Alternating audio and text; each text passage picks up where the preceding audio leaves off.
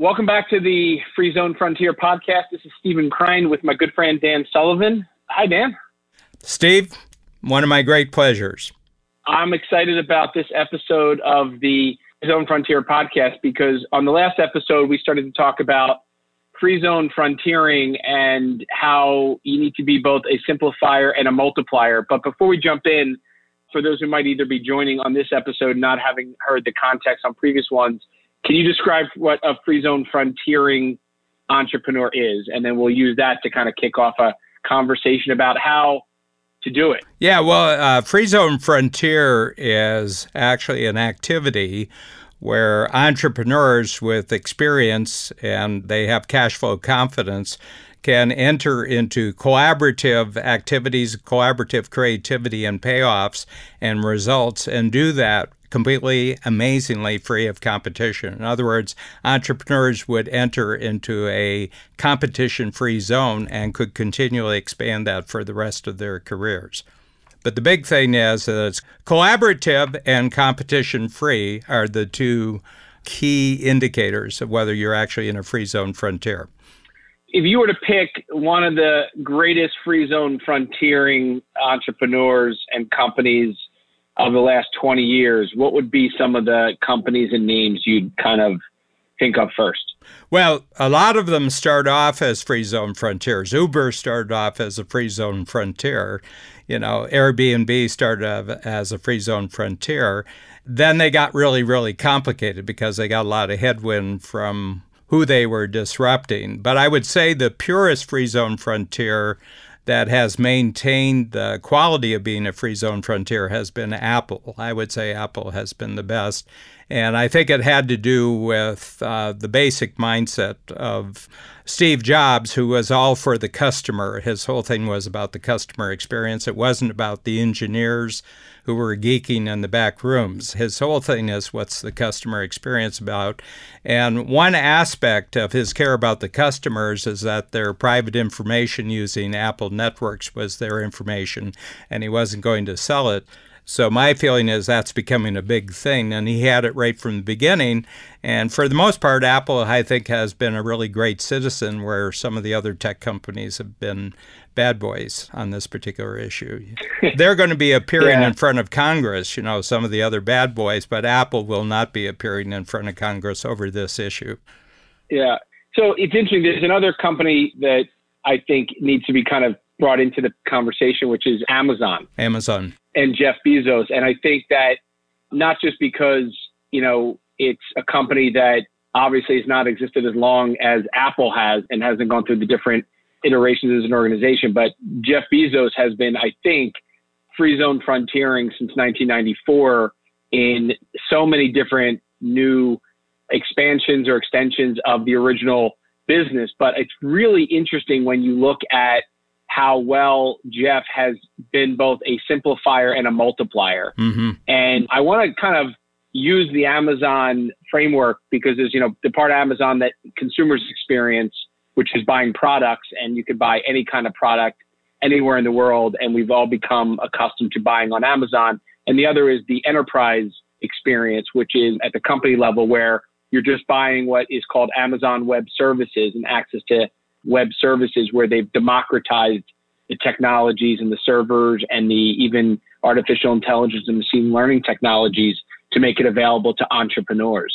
So what's your take on Jeff Bezos as a free zone frontiering entrepreneur?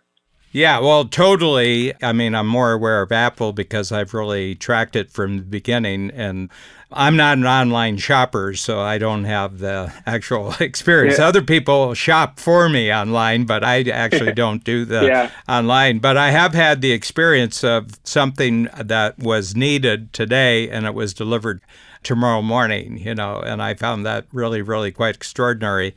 The other thing is that he's created more new kinds of businesses as a result of his platform.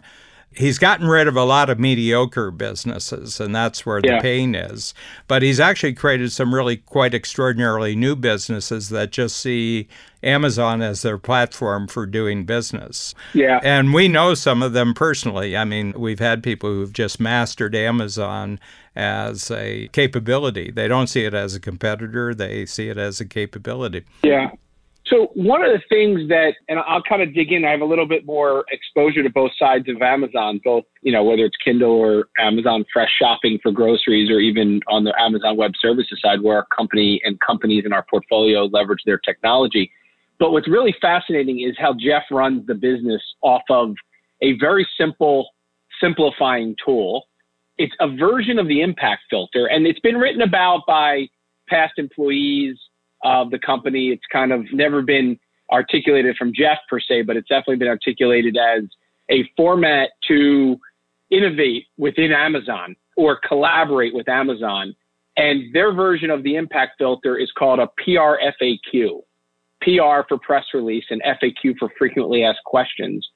What's fascinating about the PR FAQ, and I think in our world at Strategic Coach, it's the impact filter equivalent. It is distilling down, whether you're presenting to Jeff a new idea for an expansion of the product, or he is presenting a new idea for or an expansion of the business, you need to put it into a 6-page document. Mm-hmm. No matter how big you're thinking, no matter how crazy it is, it needs to be distilled down to a 6-page document.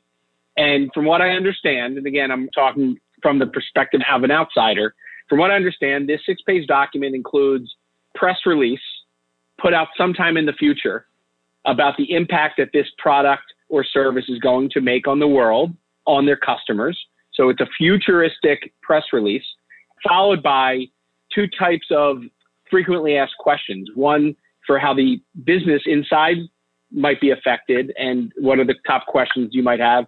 And from the outside, what are the top questions? And again, think of the exact same kinds of things that an impact filter requires you to do, which is explain the success criteria, explain the purpose, the importance, the best case scenario, the worst case scenario. But what I think is really interesting is that Jeff, as big as the company is as wealthy as he is, as big as that organization is, not just with employees, but revenues and profits, et cetera, that they continue to distill everything down to a 6-page document to force a developer, to force a product lead, to force an entrepreneur, a division head, and even Jeff himself into this framework to simplify everything down so that those who you need to collaborate with can understand it. And so I want to use that as kind of a framework because I think this idea of simplifying and multiplying, even in the biggest organization or one of the biggest organizations in the world, can come down to a format that then becomes the framework for the meeting to discuss the idea. And everybody in the first 20 or 30 minutes of every meeting needs to do nothing but read the PR FAQ before even opening up their mouth. Well, I think the big thing is that a document like that and a simplifier, and just think of how massive the organization is and its worldwide impact. But probably Jeff Bezos, when he first started Amazon, they picked books as the first one because books was an easy medium. But I bet he already had that document when they started Kindle. My feeling is he started the organization with that tool. That Amazon is just a material extension of a way of organizing your thinking and communication and decision-making right from the start. Probably the beauty of it is that they've remained faithful to that. Yeah, the interesting thing is apparently when they acquired Whole Foods, it went back to, again, a PR FAQ. When they launch a new product line, when they acquire a company, when they do anything within the organization, it always starts with a PR FAQ. And apparently, just like you won't do a meeting without an impact filter, he won't do a meeting without a PR FAQ. And it's kind of an interesting thing because I think a lot of people, especially entrepreneurs, will think about how they might simplify and multiply something. And again, go back to the free zone frontier and overthink it. And yet, if they just sit down and can start with an impact filter, one of the great tools in Strategic Coach, and add a couple of dimensions to it, I think this idea of a front-facing press release that is a point in the future describing that impact. And then there's good frequently asked questions. Again, going back to some of the things that I think are nitpicks are, you kind of have a real practical way of starting a collaboration, because what you're doing is being able to stand in front of somebody or sit in front of somebody with something that represents your thinking and use it as a collaborating document. Mm-hmm. So my guess is whether it was the book deal you were talking about or any other collaboration you're doing in Strategic Coach, it probably already starts with an impact filter, but it becomes a way to communicate with the other collaborators that you're actually working with that gives you a much more practical starting point. Yeah. Well, it's common language. So basically, probably everybody who wants to go anywhere in Amazon has to become an expert at the PRFAQ. Yep. No question.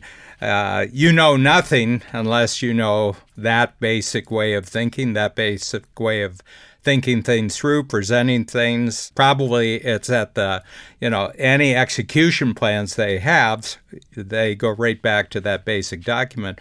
There's actually a bigger example of that, and that's the U.S. Constitution. Okay, so this was put together in 1787. The country that it formed was 1789.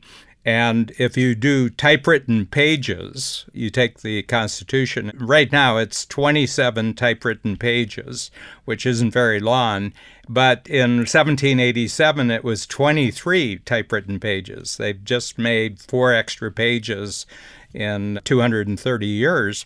But what it calls for is that every state in the country is a duplicate of the federal government. So if you look at a state government, it's a fractal of the federal government. And how do you multiply across an entire continent? Well, it's got to look the same as the big model. The governor is the president.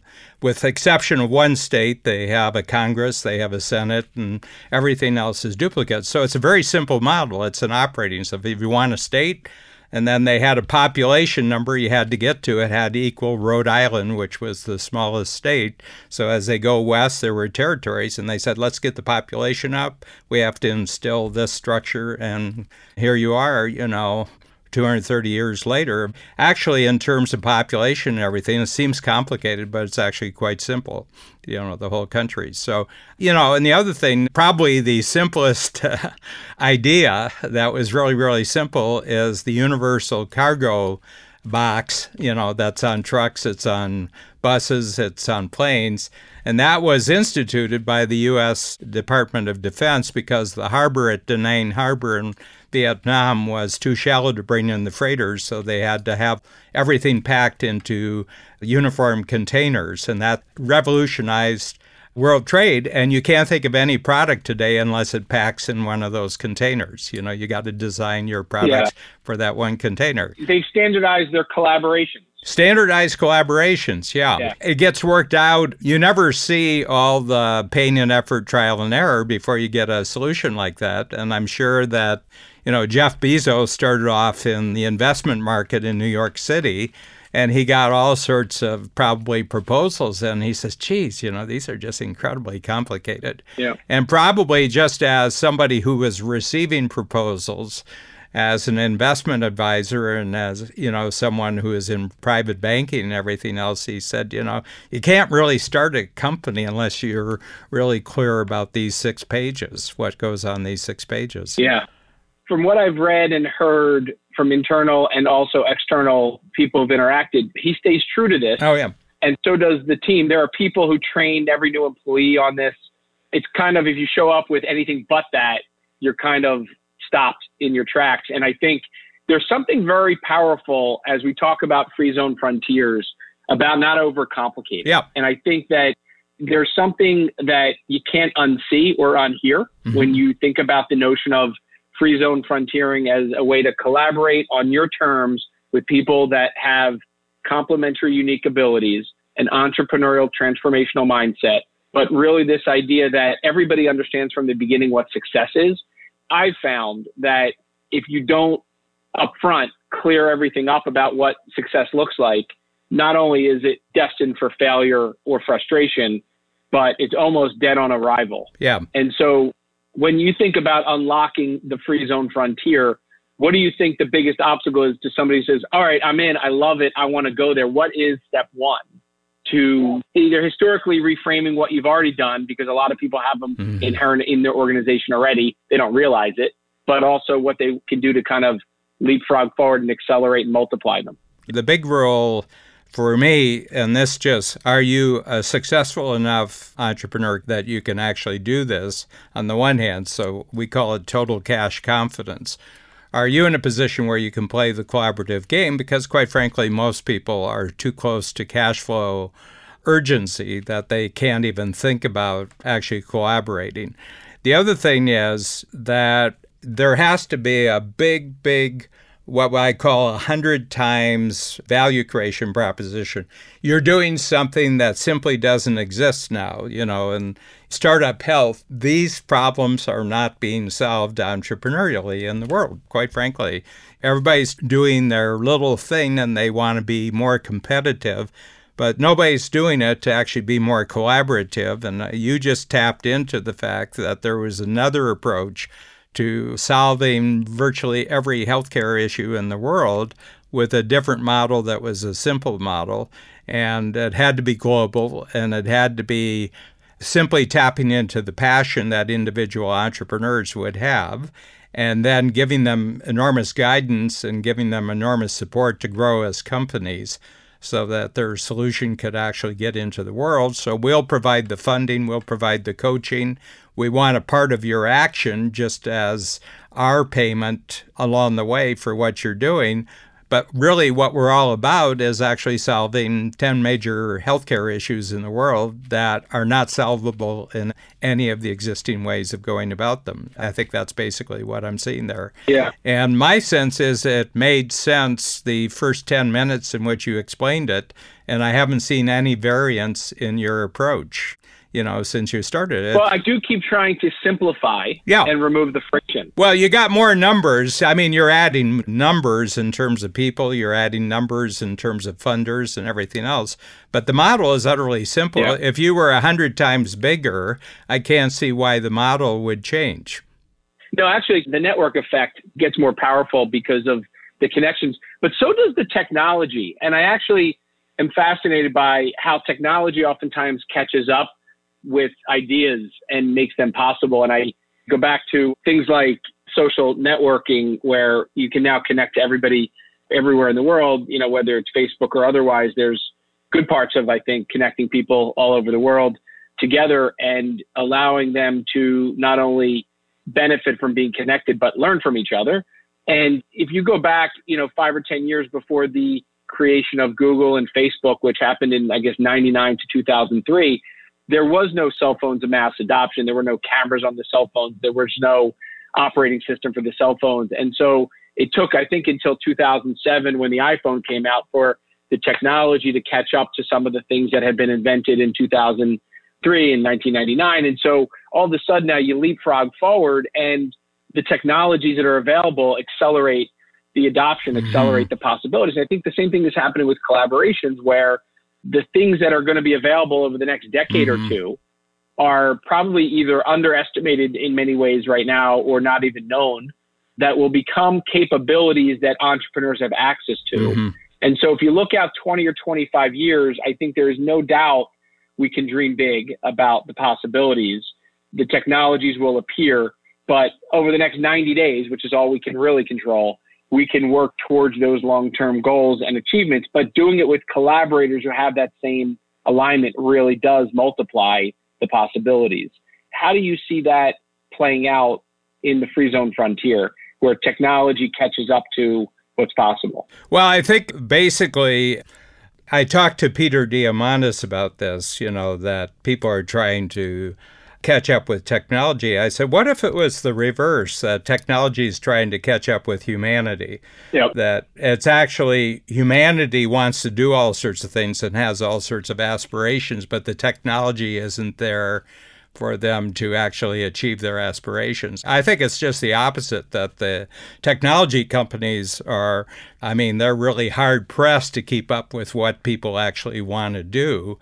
And it's just an idea I'm developing that the most disruptive thing in the world are unpredictable individuals who have access to a new capability. like that. I mean, I'm sure that Zuckerberg has learned that. He thought, it's going to be global kumbaya, and then he put out a capability. Well, there's a lot of unpredictable individuals who got a hold of the technology, and they do all sorts of things with it.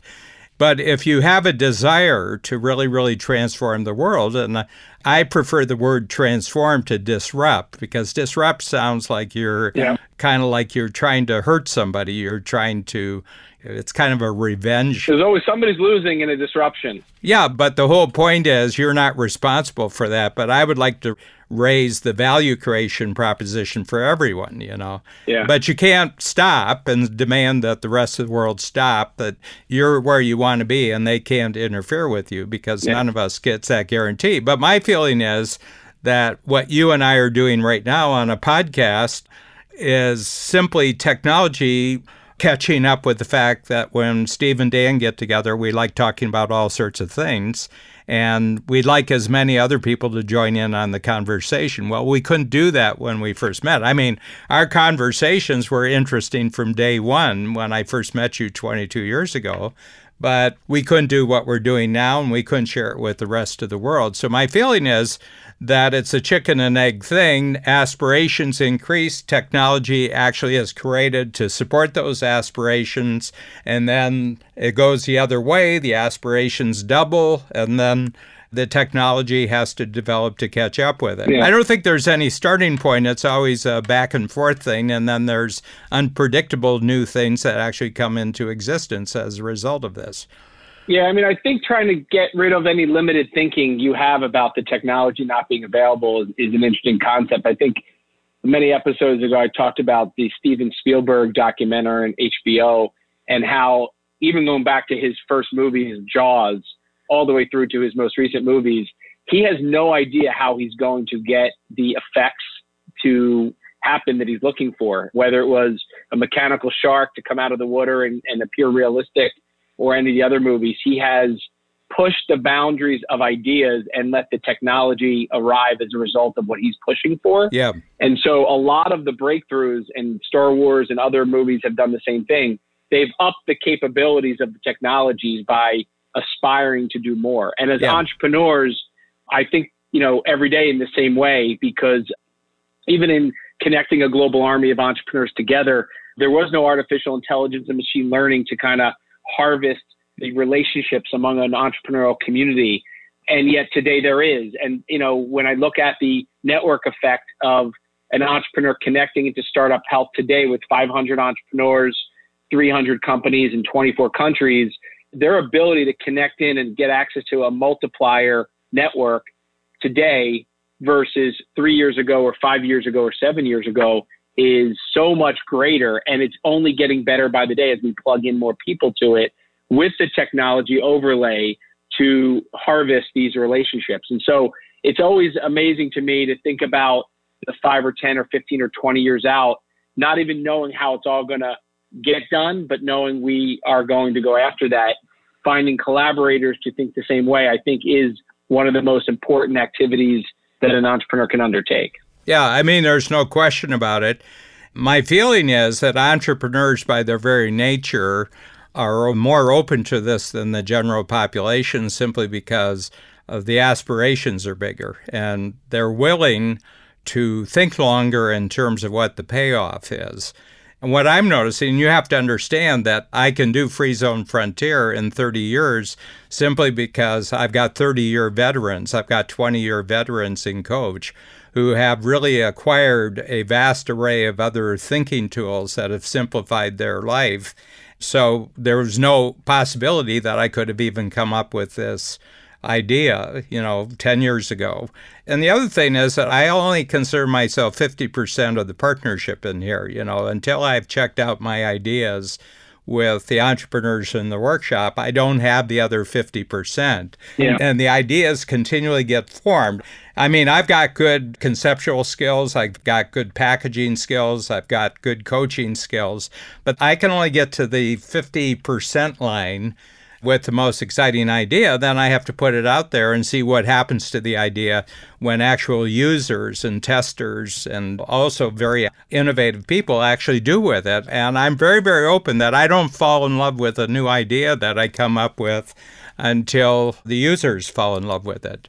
So that's my take on it. Yeah. So the whole thing is that you have to get your life really simple as an entrepreneur, both professionally and personally, to do this. You can't have a lot of complexity in other areas of your life and play a simple game as an entrepreneur because the complications will catch up with you. So we really push for people having great personal lives, that they have a lot of personal time, that they're taking great care of themselves physically. They're surrounded by positive, enthusiastic people in their life because otherwise you're going to get held back. And energy drained. What's your biggest insight from today's episode, Dan, as we wrap up? Well, the thing is that you've really asked me a lot of questions. I just introduced this concept of simplifier and multiplier, and my feeling is that you need both to constantly grow. And the whole question is that you personally, today, are you a simplifier or today are you a multiplier? My sense is that entrepreneurs, by definition, have to develop both skills as they go along. But there's a point where you've simplified it to the point where some big multiplier can simply take your simplified idea and really run with it. And my sense is it's a judgment call, and there's no guarantee what you're going to be doing 90 days from now because there's a lot of progress to be made and a new scenario gets created. I'm at 75, and I'm just looking at the next 25 years. First of all, it's a lot more simplified, Dan, at 75 than when you met me, okay? And we're a much more multiplied strategic coach now than when you joined the program for the first year. And I don't expect the future to be any different from those two experiences. Yeah, it's interesting. My biggest insight is that in order to multiply, you need to simplify. And in particular, the framework, because I hadn't thought about the PRFAQ as a simplifier and a multiplier until you said it. I think of how much we use the impact filter, how every quarter when we come to Strategic Coach, we're leaving with a Moving Future book full of 5 impact filters. And when you kind of layer on the notion that whether you're an entrepreneurial, nimble company or you're one of the biggest companies in the world, it's still the same formula.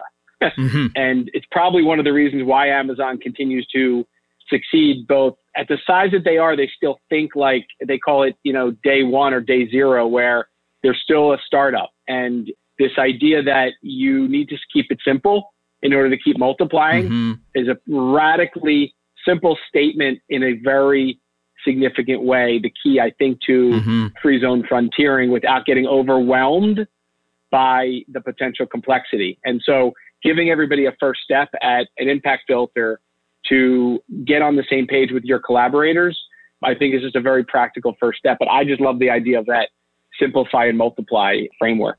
Yeah. I think it's a daily conversation because anywhere you run into complexity, it means that you've expanded your previous simplification as far as you can go. Yep. And you said, probably we've hit the ceiling with this. So the next stage is not to figure out new ways to multiply what we've already achieved. Let's go back and simplify again, and that'll introduce a new dimension of multiplying that we don't have right now. Yep. Excellent. Dan, always enjoy the conversation and look forward to the next episode. Thank you very much, Steve.